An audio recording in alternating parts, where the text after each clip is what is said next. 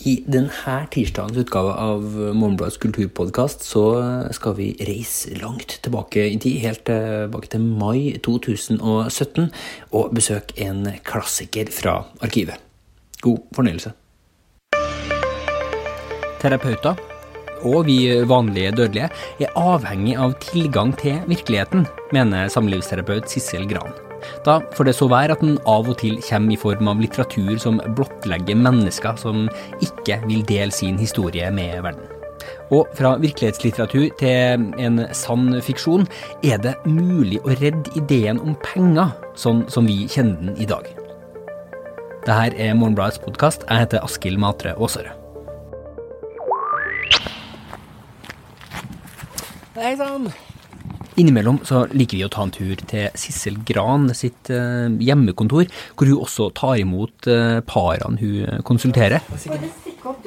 Det et hyggelig lite rom, dekt med bøker. For hele den debatten har vært så følelsesladd, og vært så mye sinne, og mye fortvilelse, og krenkethet. Nå stopper jeg, for dette sånn ting som jeg vil Ja. Så du ikke tømmer deg helt. Da taushetsplikta inntok auditorier og klientjournaler, så det var et stort sivilisatorisk løft, det sier du, Sissel Gran, I ditt essay om virkelighetslitteraturen I Morgenbladet denne uka her. Samtidig så vi helt avhengig av å få tilgang til livet. Det en slags nesten sånn medisinsk, terapeutisk rettferdiggjøring av utlevering I litteraturen, da? Ja, altså det jo et dilemma, vet du. Et levende dilemma, hvordan skal vi bli flinke fagfolk hvis ikke vi skal plage klienter og pasienter med å spørre dem om alt mulig, og be dem om å svare på spørreskjemaer, be dem om å være tilgjengelig for klinisk forskning, være tilgjengelig for bruk I videoopptak, og det fordrer jo at vi må be veldig pent om å få lov til å gjøre det, men samtidig så klienter og pasienter I et avhengighetsforhold til sånne som meg, og leger, og andre som jobber med mennesker som strever. Og mange kan selvfølgelig komme til å si ja til noe som ikke de egentlig har så veldig lyst til, fordi de kan komme til å føle at de må gi noe tilbake, ikke sant? Men alt for den gode sak, og I det godes tjeneste, og sånn har det vært I alle tider, men at vi står på klienters og pasienters skuldre, da, sånne som meg og andre behandlere, men vi må ikke være så sikre på hele tiden at det bare det ikke uproblematisk. Nei, for det jo da innenfor de kliniske rammene, men det du egentlig skriver om hvordan litteraturen, og også litteratur som da bygger på ekte modeller, og kan være ekstremt sårende egentlig for dem som gjengitt, da, egentlig kan fylle litt av den plassen, sånn som jeg leste da, som man mister ved at man har veldig stramme regimer for hvordan man kan sanke virkelighet fra andre. Det da sånn at den nesten fyller en sånn en plass I terapien, eller nesten I vitenskapen da, en type litteratur? Ja, det veldig interessant det der. Hele denne virkelighetsdebatten jo komplisert, fordi det ikke noe vanskelig å forstå at mennesker som føler seg utlevert og brukt fortvilet over det. Altså hvis de kjenner seg igjen I en roman eller en novelle, ikke sant, eller en historie som lagt ut, som alle kan lese, så det ikke vanskelig å forstå at det kan føles ekstremt krenkende og forferdelig. Men på den annen side, hva virkelighet? Og jeg bruker et eksempel, tror jeg, I det jeg en gang beskrev min egen tilstand og situasjonen den gangen jeg var for lenge siden, da jeg var spaltist I Aftenposten. Og jeg beskrev meg selv, anonymt. Og en leser skrev veldig sint inn og protesterte på at jeg hadde misbrukt hennes historie og lurt på hvor jeg hadde fått den fra. Men det var meg. Det handlet om sånn at min virkelighet kan oppleves som andres virkelighet, og noe jeg eller en annen beskriver som virkelighet, kan rett og slett oppleves som at man har stjålet eller tatt noe. Men jeg tror også jeg skriver i det at det ikke så forferdelig mange måter å være ulykkelig og elendig på. Så det ligner veldig. Altså det veldig overlappende opplevelser i det vi kaller virkelighet.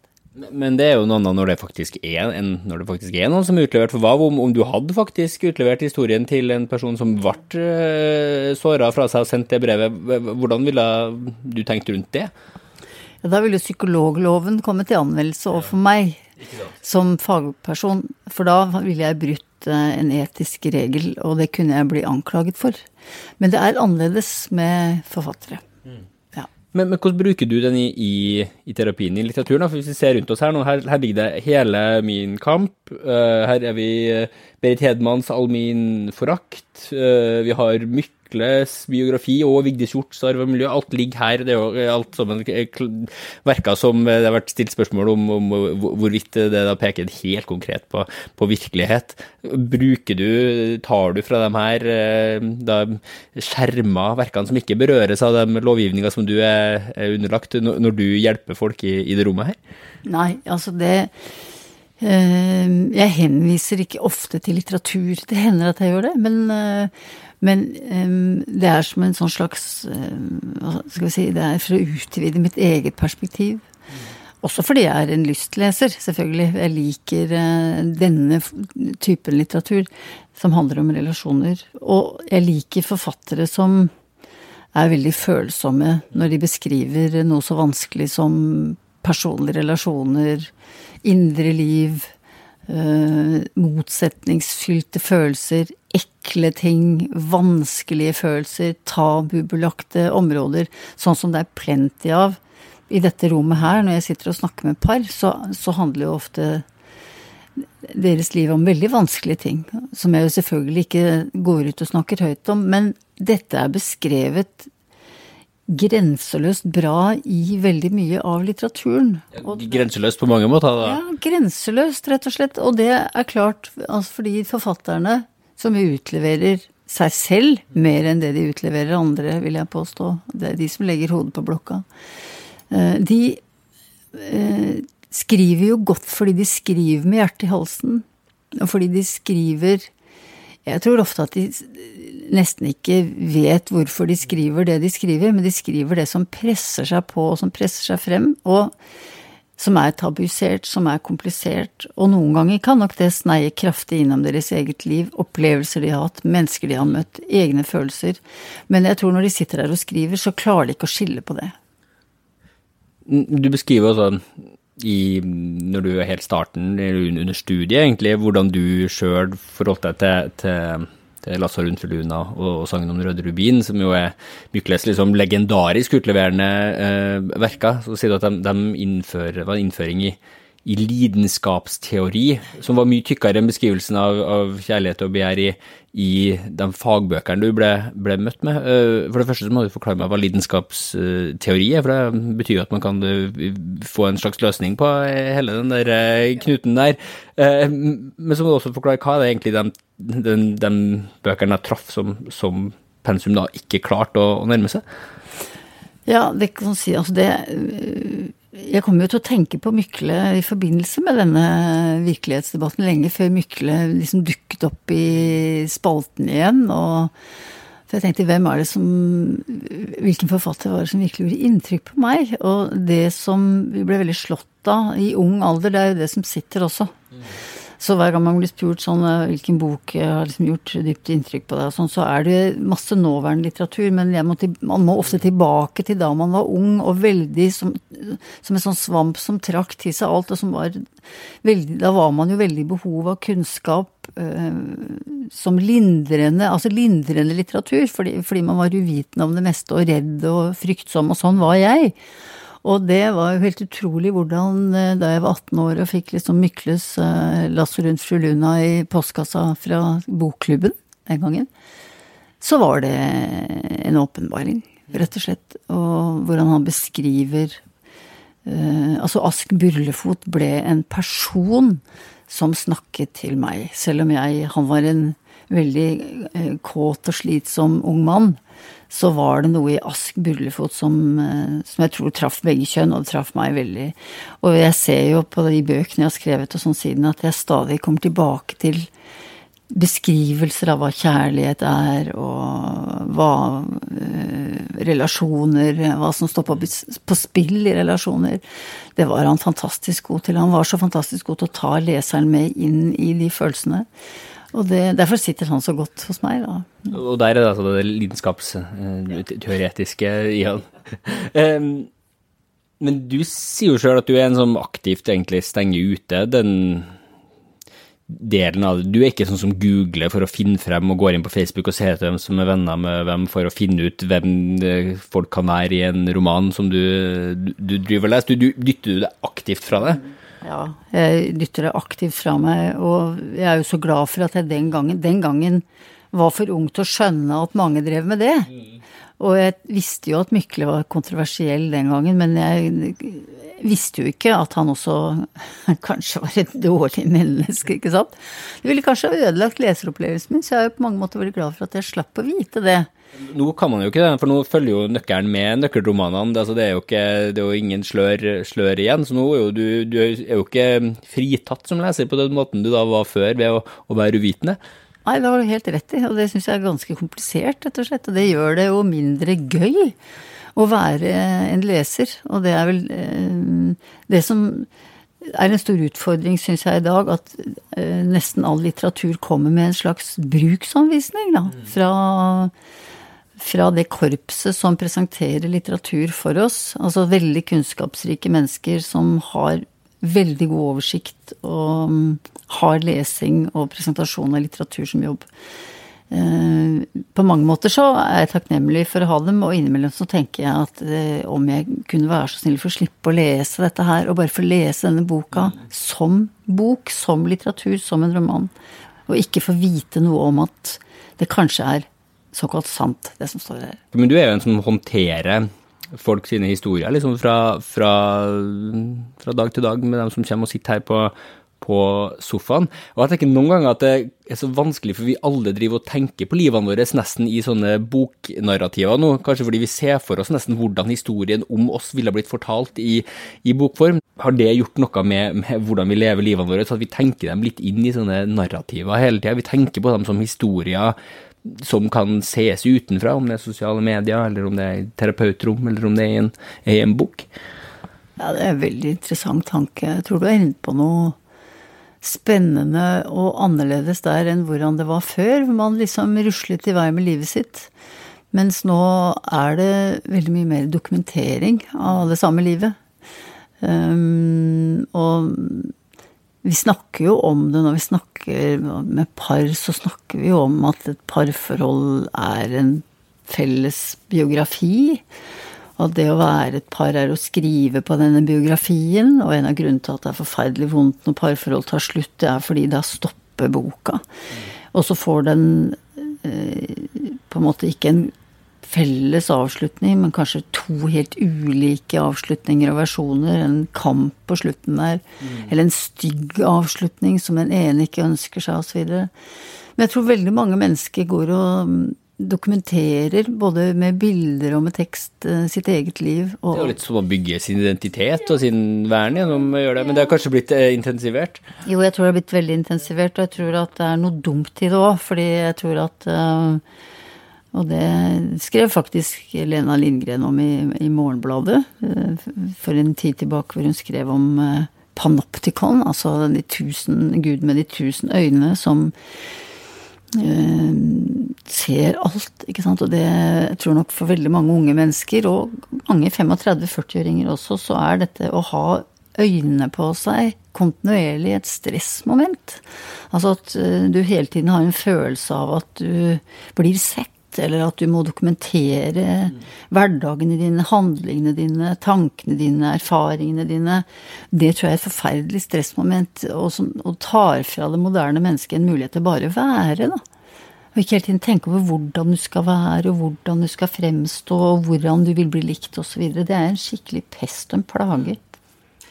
Men jeg innrømmer, på T-banen på vei opp hit, så hørte jeg på en podcast, This American Life, og der var det et utdrag fra en terapeut som da åpenbart på en eller annen måte har begynt å ta opp sesjonene med en samlivsterapeut som det.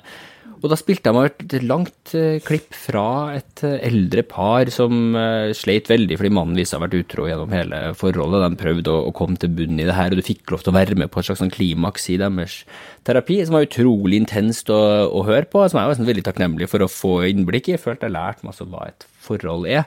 Men så tenkte jeg altså sånn, men hvordan kan den terapitimen ha vært, når man da vel alle må ha vært bevisst hele veien om at det her en gang også kom til å komme ut, antatt at det var en enighet om det. Jeg vet ikke hva du tenker om det. Kunne du tenkt deg å begynne å gi mulighet for at dine par kan si sånn, jo, det her kan vi godt offentliggjøre etterpå, hvis det viser seg å være en knakende god historie? Ja, det er nok, det er litt manko på sånne gode innføringer i hva terapi egentlig er. Og hvordan man gjør det, og nå er det jo noen som gjør det for tiden. Altså, kollega av meg, Peder Kjøse, gjør det, og selv har jeg gjort det for mange år siden, faktisk på TV. Og det er interessant, og det er spennende, og du må huske på det at de som sitter og blir hjulpet da, de glemmer jo helt at det er et opptak eller at det er et kamera på. Ja. Men jeg tror at altså, det som kan være fint når man sitter med et par eller en enkelt person da, kanskje også en gruppe noen ganger, så er det befriende ved det er å få være i fred. At det er anonymt, og at ingen andre får innblikk i det. Men samtidig, altså dette er tosidig som mange ting, så er det ordentlig å når noen går med på det, eller er villig til det, og vise hva som skjer, at det er ikke så mystisk, og det er ikke så farlig. Og det er dypt menneskelig, og som du sier, mange kan lære noe av det, og det avdramatiserer kanskje hva som faktisk skjer på terapeutens kontor, da. Men det vil være lettere å gjøre det som en gjendiktning eller som skjønnlitterær forfatter, for da unngår du alle de her etiske problemene rundt det. Men har du noen gang følt deg utlevert? Har du vært på den siden, du som da er en observatør så ofte? Nei, jeg har ikke det, altså. Selvfølgelig noen ganger når man har vært litt sindig og blitt intervjuet i sånn portrettintervjuer, og så plutselig så er det en overskrift der som er forferdelig, ikke sant? Og man kan tenke at nei, i begynnelsen, da det skjedde, så synes jeg det var fryktelig vanskelig og veldig pinlig. Så da kan man nok føle seg litt sånn utlevert, og at det lager større drama rundt en løsrevet setning eller et synspunkt enn det som var nødvendig, altså fordi det skal se fancy ut. Så jeg kan nok ha følt meg ganske dum da noen ganger, det må jeg innrømme altså. Jeg får gå hjem og finne en skikkelig god overskrift på den podcasten her. Sissel Gran, du får ha tusen takk for praten. Man kan lese essayet ditt om terapi og virkelighetslitteratur i ukas Morgenbladet, både på nett og på papir.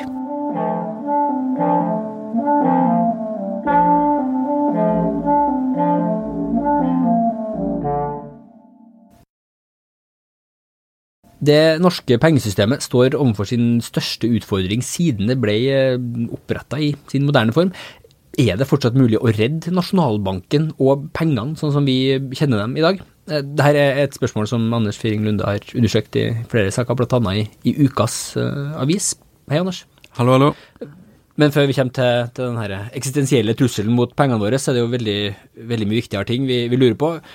Hvor rik er du nå egentlig? Vi har jo fulgt deg etter at du gjorde et innhogg i bitcoin og kjøpte deg egne bitcoins. Hvordan ligger rikdommen an nå? For det går jo utrolig fort opp og ned med verdien til den der digitale valutaen. Rik er ikke blitt, men hvis jeg hadde kjøpt mer, så ville jeg faktisk vært litt rik nå. Fordi da jeg kjøpte den halve bitcoinen i januar, så kostet han 4.500 kroner. Ja. Og da var altså prisen for en bitcoin 9.000 kroner. Mens de siste par ukene så har det vært et nytt hva skal jeg si, rush på markedet, og ikke bare bitcoin, men nesten alle såkalte kryptovalutaer har, hva skal jeg si, steget enormt mye i verdi. Kryptovaluta da sånne valuta som uavhengig av banker, det riktig? Ja, som bare skapes på internett. Ja. Og nå en bitcoin verdt 16 000 cirka. Ja, herlighet. Så min halve bitcoin da verdt 8 000.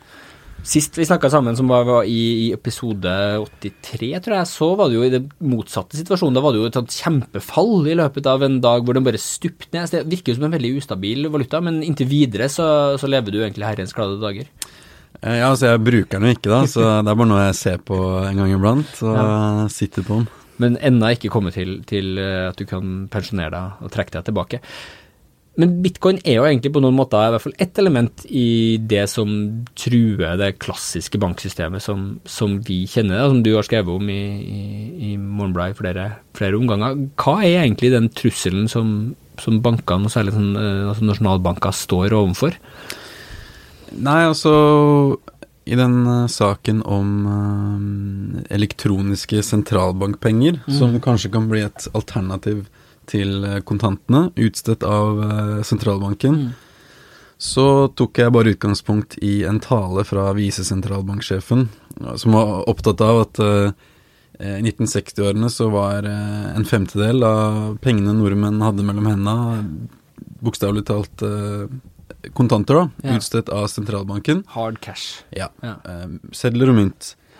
Mens i dag det bare 2,5% av den totale pengemengden kontanter utstedt av sentralbanken, mens resten da såkalte kontopenger i de private bankene, som de private bankene skaper selv, og ut av ingenting, som visesentralbanksjefen sa. Så den trykker penger, bare ikke i fysisk format? Ja, nettopp. Og samtidig så foregår det jo en slags, for det første en politisk kampanje for å kvitte seg med kontantene. Høyre har jo gått inn for å gjøre Norge kontantfritt innen 2030. Man snakker jo om fordeler sånn, i forhold til kriminalitet og den type ting, at du plutselig kan ha oversikt over penger på en annen måte. Ja, og finansnæringen vil gjøre Norge kontantfritt innen 2020, og dette ikke bare en nasjonal kampanje, for å kalle det, men en internasjonal kampanje som blant annet Visa involvert i, og så videre. Men hvorvidt det kommer til å skje i Norge jo usikkert da. Jeg tror faktisk visesentralbanksjefen sa i dag på et foredrag at han ser for seg at kontantene vil utgjøre en rolle i hvert fall en generasjon til. Det både den svenske og norske sentralbanken ønsker nå å utvikle en ny form for krone da. Som kan være et alternativ kanskje til kontantene, altså som de utsteder, og som kan føre til at man faktisk har en egen konto i sentralbanken, og betaler med penger som man har der, i stedet for å bruke Nordea eller DNB. Men hvis man skulle gjort det, så det et ganske stort sånn storstatsgrep som skal til da. Du kan jo se for seg at de private bankene setter seg på bakbena. Ja, altså for det jo et svært grep. Du sier vi dem som skal ha penger. Ja, men det viktig å presisere at, og en av grunnene til at dette interessant, at dette man et så tidlig stadie at sentralbanken erkjenner jo at de ikke egentlig de vet ikke nødvendigvis. Nei, de bare, hva skal jeg si, lufter noen ideer offentlig da. Ja. Og så, det jo ikke sikkert disse elektroniske sentralbankpengene vil realiseres en gang, men det virker jo sånn da. For hva det man redd for da? For at en ting at det positivt at vi mister cash, for da kan du ikke ha store sånn drøgkarteller som lever på cash under madrasser og den type ting. Altså hva man redd for at skal skje hvis man havner i en verden hvor sentralbanken ikke i det hele tatt har kontroll på pengene våre? Nei, det jo i kriser da, og for eksempel som følge av cyberangrep, hvor, la oss si et kontantfritt Norge, så settes de største bankene uten av spill. Da blir nordmenn muligens paralysert økonomisk i en kort periode, men hvis de hadde hatt kontanter, så kunne de i det minste brukte de da, mens bankene og deres elektroniske systemer var satt ut av spill, og dessuten jo kontanter anonyme. Og det jo også en kvalitet som ganske mange opptatt av. Og i tillegg så har man da ting som Bitcoin, som da eksisterer utenfor også de private bankene, og som egentlig et bankløst system som kan true hele systemet, både privat og offentlig. Så det mange ting som skaker i samfunnet. Ja, og det jo litt morsomt at også visesentralbanksjefen viser til Bitcoin i dette foredraget jeg skrev om, og til og med pengene i World of Warcraft. Dataspillet. Altså, og det forskjellige typer pengeformer på internett da, som har fått en slags betydning utenfor plattformen de har utviklet i. Og det jo litt tema i intervjuet denne uka, hvor vi intervjuer Bitcoin-guruen framfor noen, som mener dette bare begynnelsen på globale pengesystemer da. Ja, hvem han Bitcoin-guruen? Han heter Andreas Antonopoulos, gresk og livnærer seg nå av å reise rundt og fortelle om å holde foredrag og debattere Bitcoin og andre kryptovalutaer og teknologien som ligger til grunn, blokkjede. Og han har også gitt ut noen bøker som har blitt man kan nesten kalle det referanseverk da, for Bitcoin-interesserte. Blockchain har vi jo snakket litt om tidligere på podcasten. Det altså da et system som du kan bruke på valuta, men også på kontrakter og den type ting, hvor du da ikke nødvendigvis trenger den infrastrukturen som vi i dag har for å verifisere at pengene de pengene de utgir seg for å være, eller at en kontrakt utgir seg for å være den kontrakten av det, som i teorien da kan undergrave mye av den infrastrukturen vi har i dag. Men det her er jo veldig annerledes fra hvordan vi kjenner banksystemer fra før, som da har en veldig tydelig kjerne om det da, Nasjonalbanken som sier at vi her de likvide midlene som vi har som nasjon, eller altså, hva det som skjer om den type systemer tar over mer enn de i dag? Jeg tenker, og hva skjer hvis systemene til for eksempel Facebook og Samsung og Google tar over? For de har egne betalingsmetoder, De har planer og allerede realisert egne former for betalingsløsninger. Og det sånn at altså, for ganske mange som vokser opp, kanskje spesielt i Vesten, og i hvert fall i et land som Norge, hvor vi nesten aldri bruker kontanter, og kanskje mange vokser opp uten å bruke kontanter, og penger blir sånn kjempeabstrakt. Kanskje man ikke reflekterer så mye over at de representerer tillit, at de representerer en institusjon som Norges Bank, og at det viktig. Men hvis for eksempel Facebooks penger viser seg å bli så effektive, og så brukbare i så mange sammenhenger at det egentlig kan brukes til det meste, hva skjer da med tilliten, og det sånn at tillit blir mindre viktig enn beleilighet, og vi da ille ute? Jeg tenker det viktig å stille sånne spørsmål da, for sentralbanken. Hva gjør altså